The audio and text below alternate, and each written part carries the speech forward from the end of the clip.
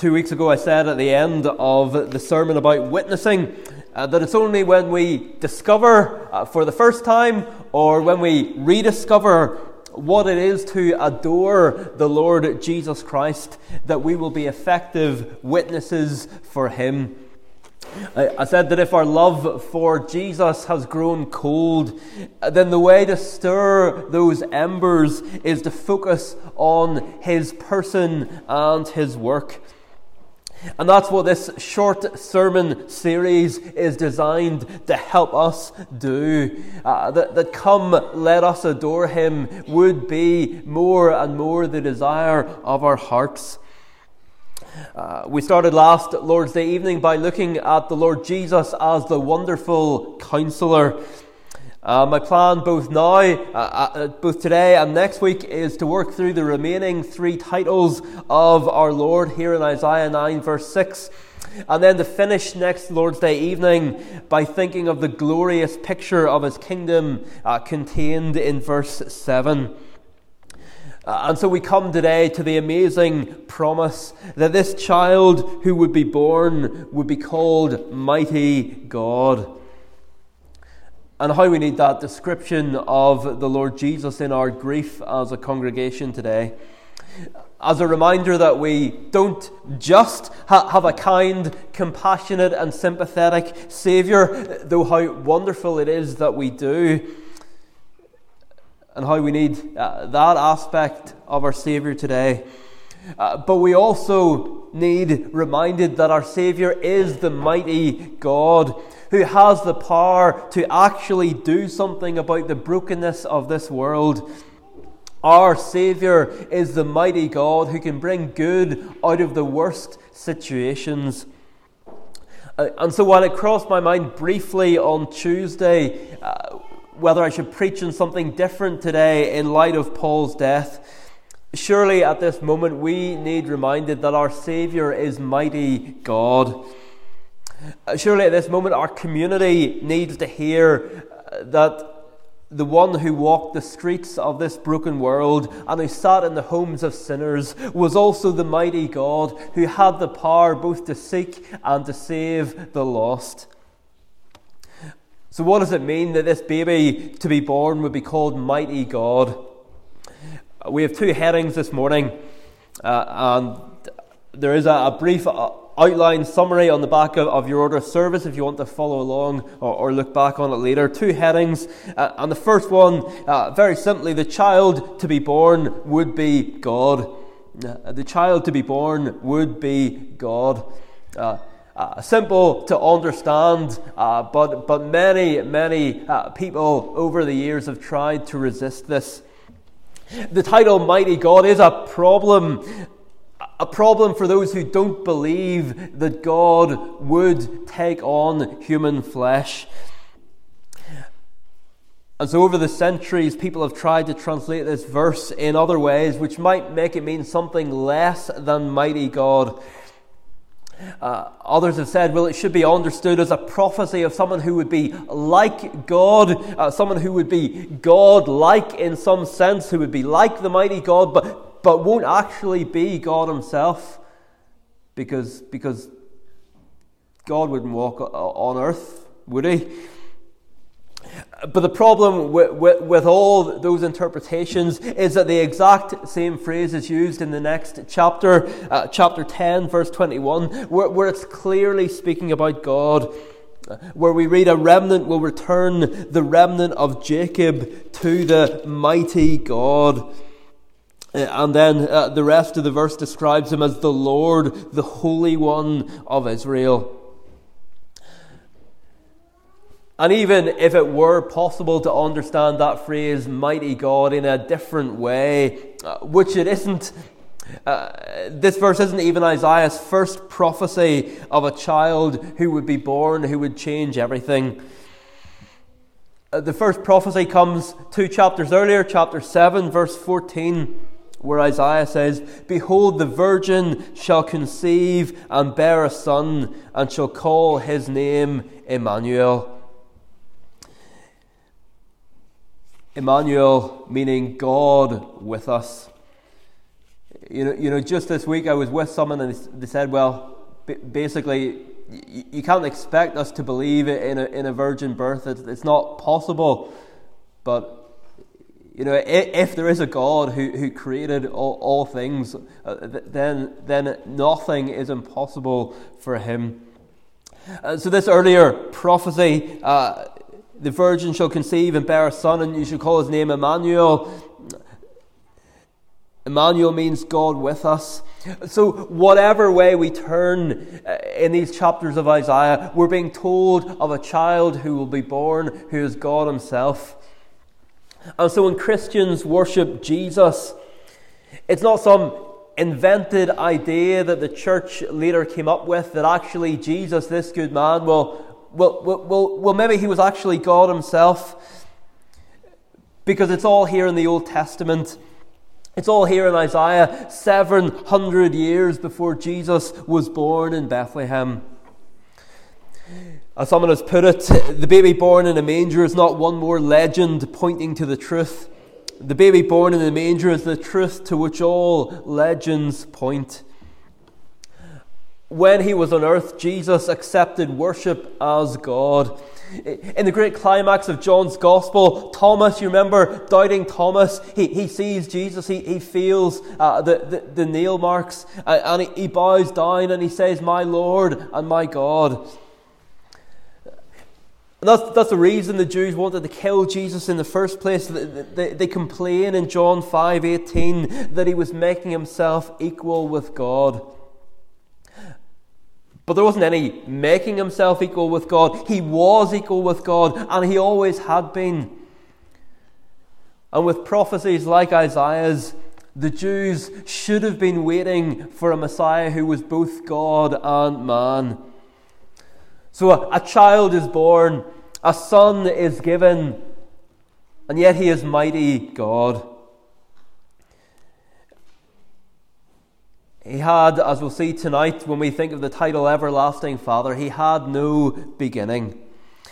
And this is the truth of the incarnation, God taking on human flesh. Veiled in flesh, the Godhead see. Hail the incarnate deity. The Lord Jesus took on flesh. He added flesh, but he lost nothing. He didn't stop being God even for a moment. Some of our boys and girls have started doing sums lately. It won't be long before they catch up on my maths ability. But the incarnation was addition rather than subtraction. It was addition, but it was not subtraction. Without stopping being God, the Son of God took to himself a true body into union with himself. Hebrews chapter 1 says that the Lord Jesus upholds the universe by the word of his power. That is true this morning.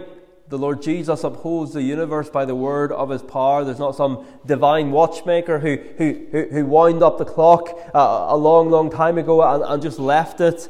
The Lord Jesus upholds the universe by the word of his power. And that was true as he lay in the manger. And it was true as he hung on the cross. In the manger, on the cross, the Son of God was upholding the universe by the word of his power. And the incarnation is permanent, by the way. I can remember a time when I thought that Jesus taking on human flesh was temporary, like someone putting on a costume but then taking it off again. But it's not. Even that verse I quoted from Acts 17 about Jesus as the judge. God will judge the world by a man, Christ Jesus. The Lord Jesus Christ, who being the eternal Son of God became man, so was and continues to be God and man in two distinct natures and one person forever. The dust of earth reigns on the throne of heaven today. And so this morning we have a sympathetic high priest on the throne of the universe. People talk about friends in high places. We have a friend in the highest place. And we have one who has stood at the grave of a friend, and one who has wept. Martin Luther, the German reformer, he once said in another context that the idea of love is just, I wish you well, that sort of love. He said it's a bare, meagre, mathematical love which does not become incarnate. Paraphrasing the Apostle Paul, Luther says that love should be a servant, and that unless it is in a position of a servant, it is not love. The version of love our culture has is it's what makes me happy. But true love serves. And that's what we have in the incarnation. Love that has taken on the position of a servant. Love that has become incarnate. In A Christmas Carol, the spirits take Scrooge round the streets of London, round streets that he'd never visited before. It was an obscure part of the city. Scrooge, Dickens says, hadn't visited it, though he recognised its situation and its bad repute. The ways, Dickens says, were foul and narrow. The shops and houses wretched. The people half naked, drunken, slipshod, ugly. Alleys and archways, like so many cesspools, disgorged their offences of smell and dirt and life upon the straggling streets, and the whole quarter reeked with crime, with filth and misery. It was all going on in Scrooge's city, and he'd never been near it. How different the Lord Jesus. He didn't stand aloof. He walked those streets. He sat at their tables. And surely if we know him, we'll do the same. Surely we won't turn up our noses at places in our town. It can be tempting to just want to spend time with respectable people, perhaps churchgoers, perhaps not, but people without any obvious issues. And yet that would have been like Jesus coming to earth and spending all his time with the Pharisees. Now, Jesus didn't look down on the Pharisees. It's possible to become a kind of anti-Pharisee and look down on those who think their religious deeds will save them. Look at them going to church and they think they're saved just because they go to church. Jesus didn't do that. He accepted an invitation to eat with a Pharisee called Simon. So boys and girls, there's a Pharisee in the Bible called Simon. But on the whole, boys and girls, these Pharisees are not good characters in the Bible because they didn't believe in Jesus. And they didn't believe in Jesus because they didn't think they needed him. They thought they were healthy, and so they didn't think they needed a doctor. No doubt it would be safer for us to spend our days with the respectable in our community. It would mean less heartbreak, but experience from Jesus' day down to our own day tells us that it will mean fewer conversions. John Owen, the great theologian, once said, "Much of the glory of heaven may dwell in a simple cottage, and poor persons, even under rags, may be very like unto God." And Owen knew the truth of those words. He was Vice-Chancellor of Oxford University. He was a close associate of King Charles II. And the king once asked Owen how he who had so much learning could listen to a tinker preach, the tinker being John Bunyan. To which Owen replied, "May it please your majesty, had I the tinker's abilities for preaching, I would most gladly relinquish all my learning." Much of the glory of heaven may dwell in a simple cottage or in a rundown flat. May God more and more give us a heart for the least and the lost in our community. The child to be born would be the mighty God, but he didn't count equality with God something to be used to his own advantage. Rather, he took the form of a servant. Jesus didn't come to earth saying, "Do you know who I am?" Rather, because of who he is, because he was God, He came for his people. He was mighty God, but he stooped down to dwell among the lowest of the earth. And will we not? Will we not? May God help us not to think of ourselves more highly than we ought. The child to be born would be mighty God, and yet he abhorred not the virgin's womb or our broken world. It would have been humiliation for Jesus to be born in a palace, never mind born among where the animals are.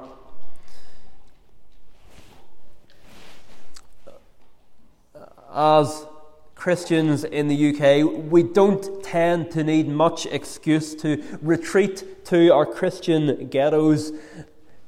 Yet Jesus did the opposite. He left heaven to live among us. So firstly, this morning, the child to be born would be God. But then secondly, a second of our 2 points, if he hadn't been God, we could not have been saved. If he hadn't been God, been mighty God, we could not have been saved. This is page 5, Donna, page 5. There's a bit in the book Pilgrim's Progress where Hopeful is telling Christian how he got saved. In Pilgrim's Progress, if you haven't read it, the main character is called Christian, but he has different friends, Hopeful and Faithful and so on, and their names sort of tell you what they're like, good characters and bad characters. Hopeful had once lived a wild life, but then he began to be convicted of his sin. That the things that he was doing were actually wrong. At first he ignored it, but after a while he couldn't ignore it any longer. Maybe you've experienced that. Something you try and put to the back of your mind, but eventually you find that you can't.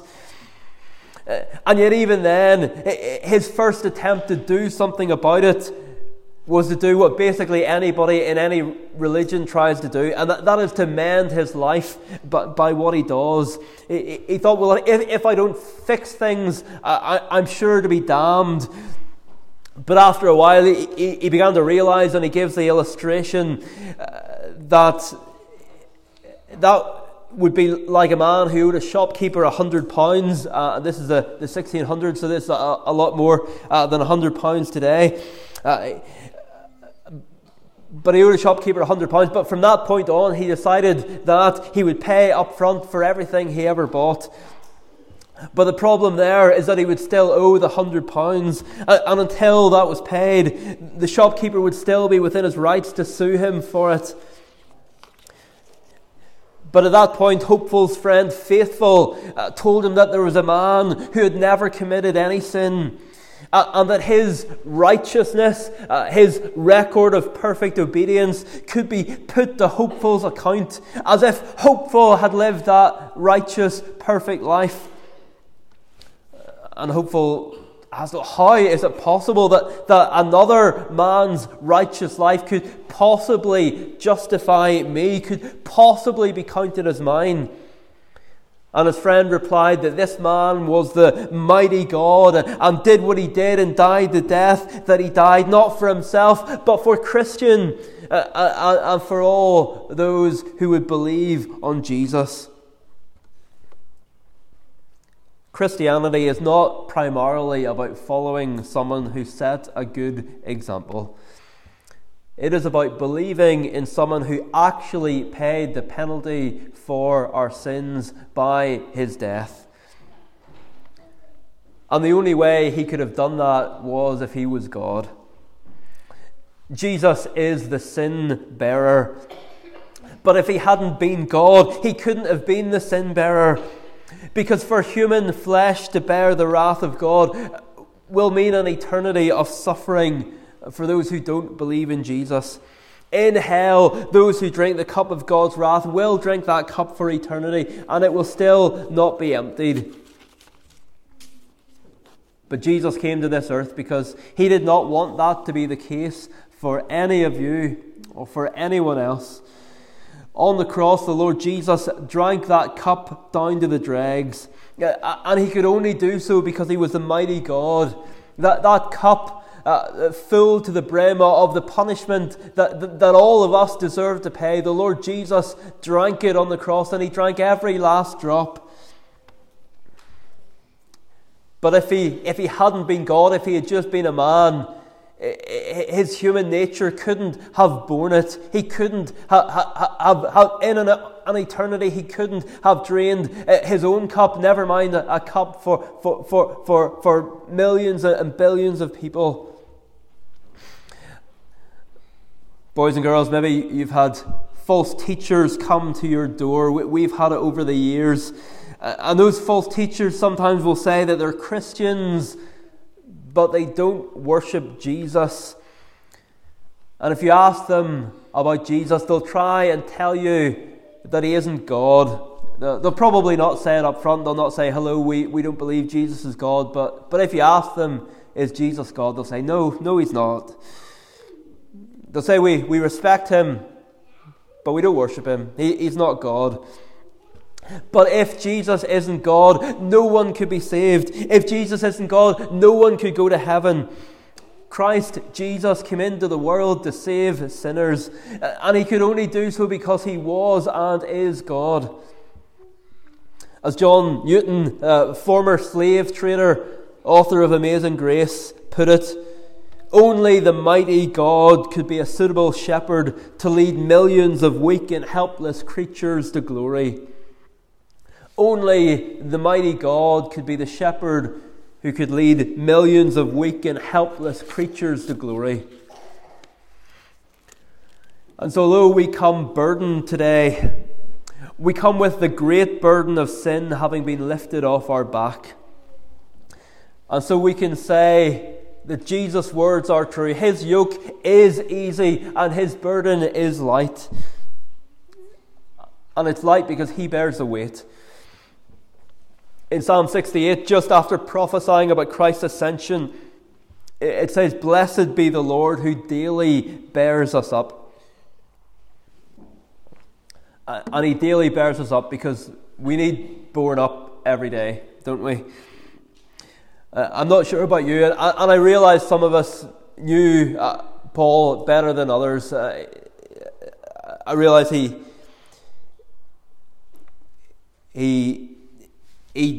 wasn't always wanting to get into group situations and so on. So not everyone had the opportunity to know him in the same way.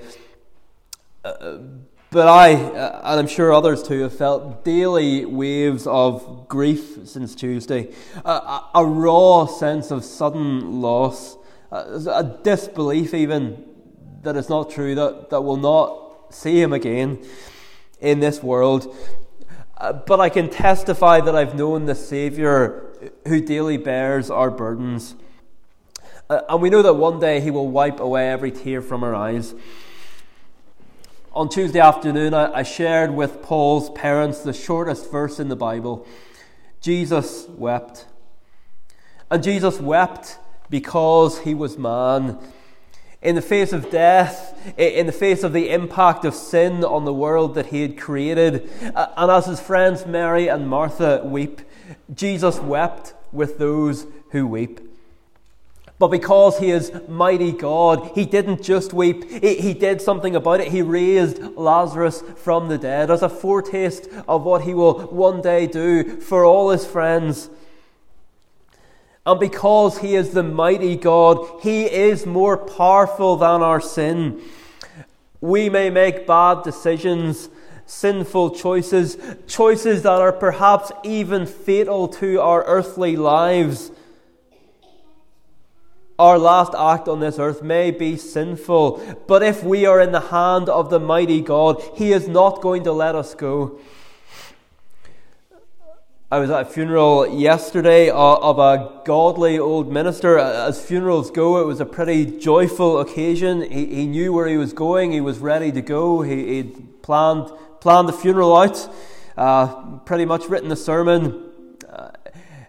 As funerals go, it was pretty joyful. It was very unlike another funeral I was at 10 years ago, because that funeral was a funeral of someone who had taken their own life. And it was a horrible time. And yet no one doubted who knew her that she was a believer. Her final act was a sinful one. As her mind unraveled, it was an act which will have long, painful consequences on her family, on the one who found her, on others, perhaps generational consequences. At the funeral, we were sternly and rightly warned not to follow her example. And yet, because she was in the hand of the mighty God, she could not sin her way out of His grace. What will define her for all eternity, I believe, will not be her final action, but the fact that she had faith in Jesus Christ. And that'll be the same for any of us. Any of us could shout at someone in our house, walk out the door and be hit by a car, and our last action is sinful, but it won't define us for eternity. It's the same for any genuine believer. What will define us is whether we had our faith in Jesus Christ or not. And yet sin is always destructive. It always brings misery. We can't just say, well, if God is stronger than sin, we'll just go out and sin. Because sin always brings misery. Satan only ever comes to steal and kill and destroy. And if we as Christians go on in sin, there will always be consequences. It will hurt us, and it will hurt those around us. It will mar our witness to Christ, our claim that He does change lives. It will give ammunition to the enemy and to unbelievers.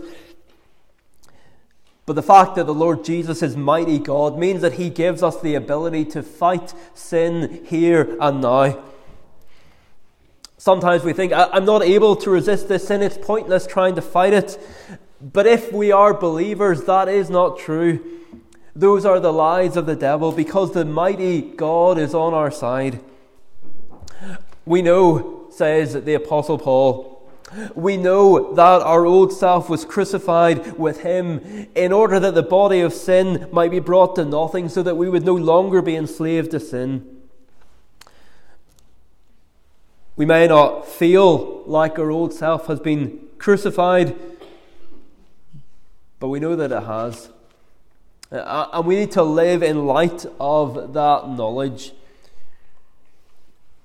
And so the Holy Spirit says through the Apostle Paul, you must consider yourselves dead to sin and alive to God in Christ Jesus. You must consider yourself dead to sin.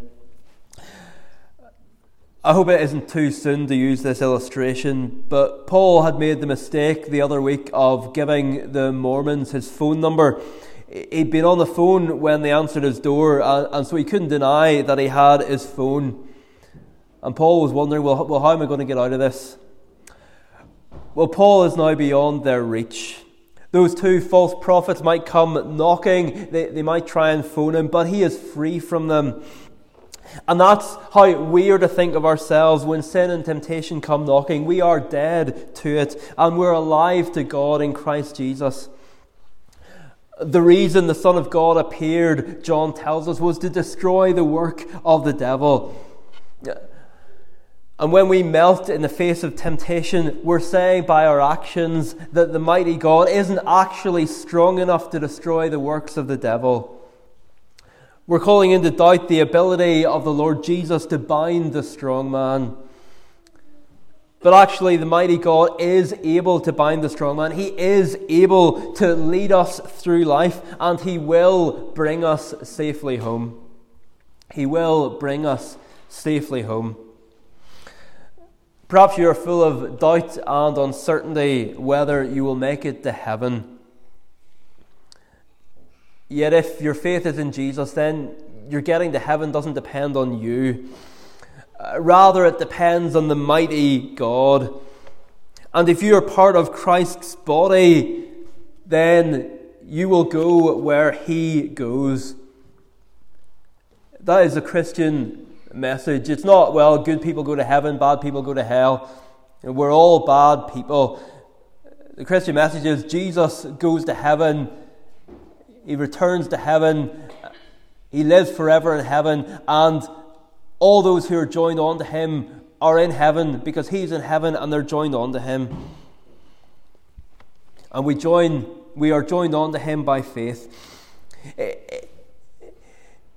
If the gates of heaven will be lifted up so that the King of glory, the Lord strong and mighty, the Lord mighty in battle, can enter in, if those gates will be opened for him, well then it is certain that you will enter in too if you're joined on to him.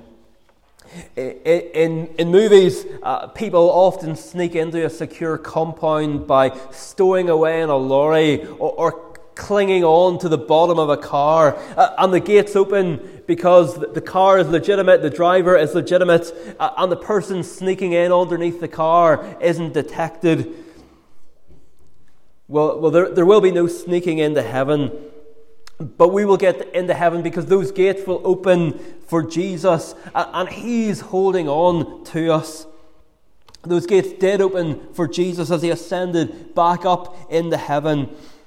And if we are joined onto him, our entrance into heaven is absolutely certain. It's as good as if it's already happened. In a very real sense, when he ascended, all who would ever believe in him ascended with him. We are, the Apostle Paul says, at this very moment, seated in the heavenly places in Christ Jesus. The gates will open for Jesus, and he is holding on to us, and he will not drop us at the finish. Sometimes people who have served God faithfully for decades don't have a peaceful death. We often hear about those who die with great confidence. We don't hear so much about others, but there are some. They may have had a confident faith throughout their life, and yet be racked with doubt in their final days, with absolutely no confidence about where they're going. But their getting to heaven doesn't depend on how confident they are. Your getting to heaven doesn't depend on how confident you are. Rather, it depends on the fact that the mighty God is holding on to you. And if he's holding on to you, he's not going to let go. If Jesus was holding on to our brother Paul, and I believe he was, then whatever happened at the start of this week, our brother made it through those gates because the mighty God was holding on to him. Our Saviour is the mighty God. If he wasn't, we couldn't be saved. But because he is, we can't be lost if we're truly his. Your salvation doesn't depend on you. It depends on Jesus Christ, who is the mighty God. Hallelujah and amen. Well, let's now sing about these gates that we've been thinking about, these gates which open to let in the King of glory. We sing about it from Psalm 24. Psalm number 24, the last three verses, page 44. Psalm 24, 3 through 5. And notice the word mighty in the last line of verse 4. Our Saviour is the only one to whom these gates will open because he is the mighty God. If he wasn't, we couldn't be saved. But because he is, if he's holding on to us, we cannot be lost. If he's holding on to us, we cannot be lost. Psalm 24, 3 to the end, on page 44, we'll stand to sing praise.